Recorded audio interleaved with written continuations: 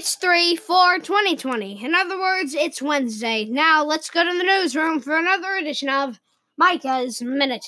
Hello and welcome to Micah's Minute. I'm your host, Micah Mullen, and today we are going to be talking about it's Follow-Up Wednesday. That means the day after Super Tuesday. I just named it Follow-Up Wednesday because I don't know if any of you have heard the results. Biden won Virginia, Biden won North Carolina, Bernie won Vermont, Biden won Alabama, Biden won Oklahoma, Sanders won Colorado, Biden won Tennessee, Biden won Arkansas, Biden won Minnesota, Sanders won Utah, Biden won Massachusetts, Biden won Maine, Bernie won California, the big state, and Biden won Texas.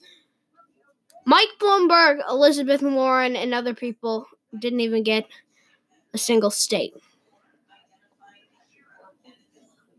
Can you believe that? Tulsi Gabbard, oh my gosh. She was in 1% in like every poll, I think. 1%!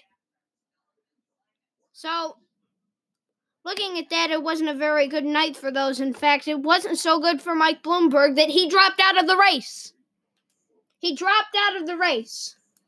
Okay, that's all I have to talk about today. Thank you for listening to Micah's Minute.